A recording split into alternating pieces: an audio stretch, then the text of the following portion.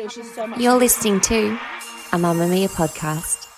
Mamamia acknowledges the traditional owners of the lands we record this podcast on, the Gadigal people of the Eora Nation, as well as the Wonnarua and the Gamilaroi people. We pay our respects to their elders, past and present, and extend that respect to all Aboriginal and Torres Strait Islander cultures. Move by Mamamia is the exercise app for anybody, anywhere. Yes, that could mean you too. The workouts have been designed to fit into your life so you can move when you can. The 15 minutes you can squeeze in before work. The 20 minutes you get to yourself while the baby naps. The half hour you can spare at lunch. There's a routine for you no matter what your day looks like.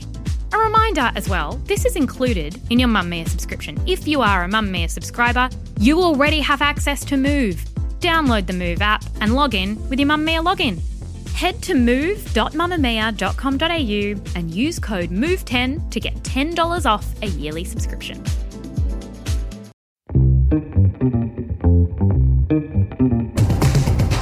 From Mamamia, hi, I'm Siobhan Moran-McFarlane and welcome to The Quickie, getting you up to speed daily. Here are the evening news headlines for Monday, May 30. After much speculation, Peter Dutton has been selected as the new leader of the Liberal Party after running unopposed for the top job. He will replace former Prime Minister Scott Morrison, while former Environment Minister Susan Lee will take over as his deputy. Mr Dutton has represented the Queensland seat of Dickson for 21 years and previously held a number of ministerial positions, including most recently as Defence Minister. Meanwhile, the Liberal coalition's partner, the Nationals, will also now be led by a Queenslander, as David Littleproud has been elected as their new leader, replacing Barnaby Joyce. Mr Littleproud has been Deputy Party Leader since early 2020 and served as a Minister for a number of portfolios, including most recently as Minister for Agriculture and Northern Australia. It took the Nationals more than 2 hours to come to a decision at their party room meeting today, with former Deputy Prime Minister Mr Joyce saying he was not really sad to have been ousted by his colleagues.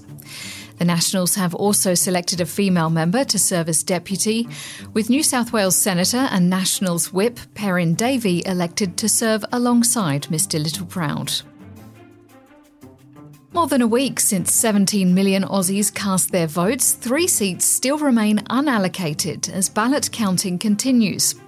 Labor is currently sitting on 75 seats and needs just one more to secure a majority in Parliament, and it currently looks like they may just get there. The ABC reports that the ALP are currently ahead in both the New South Wales seat of Gilmore and the Victorian seat of Macnamara, while the Victorian seat of Deakin looks set to go to the Liberal Party. Thousands of votes are still as yet to be counted, meaning that the uncertainty could continue for several days to come.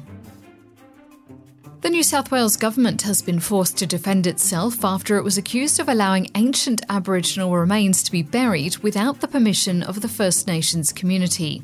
The 42,000-year-old remains, known as Mungo Man and Mungo Lady, which are some of the oldest ever found outside of Africa, were reburied last week despite an application for emergency protection by the traditional owners. Indigenous Affairs Minister Linda Burney says New South Wales had promised the federal government that no action would be taken until a court decision had been made. Heritage New South Wales, which had custody of the remains, says the state government did not authorise, conduct or endorse the burial and will launch an investigation into what happened.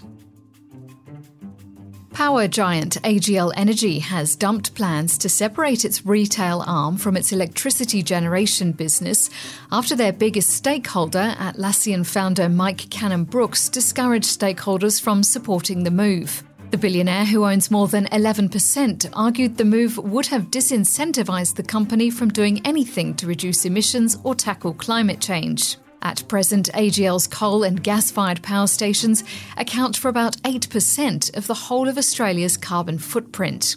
The decision will see Chief Executive Graham Hunt and Chairman Peter Bolton resign, alongside 2 board members, as AGL undergoes a strategic review to find a new way forward. Travellers looking forward to overseas holidays are being warned to check the validity of their passports and allow plenty of extra time when applying for a new one. The The Department of Foreign Affairs and Trade says after 2 years of border closures, demand for overseas flights and travel have been booming since Australia reopened last November. That has blown out official wait times to 6 weeks, but many would-be travellers say they've waited up to 10 weeks as the Australian Passport Office faces a 4-week backlog. Over 1.1 million passports have been issued this financial year, with 400,000 of those distributed in the first 3 months of 2022 alone. From Wednesday, single-use plastic bags will be banned in New South Wales, meaning that any bag weighing less than 35 microns, even if it's biodegradable or compostable, will be outlawed. Bin liners and fresh produce bags will be exempt, but the state will go one step further in November when single-use plastic straws, cutlery, chopsticks and food picks will also be banished.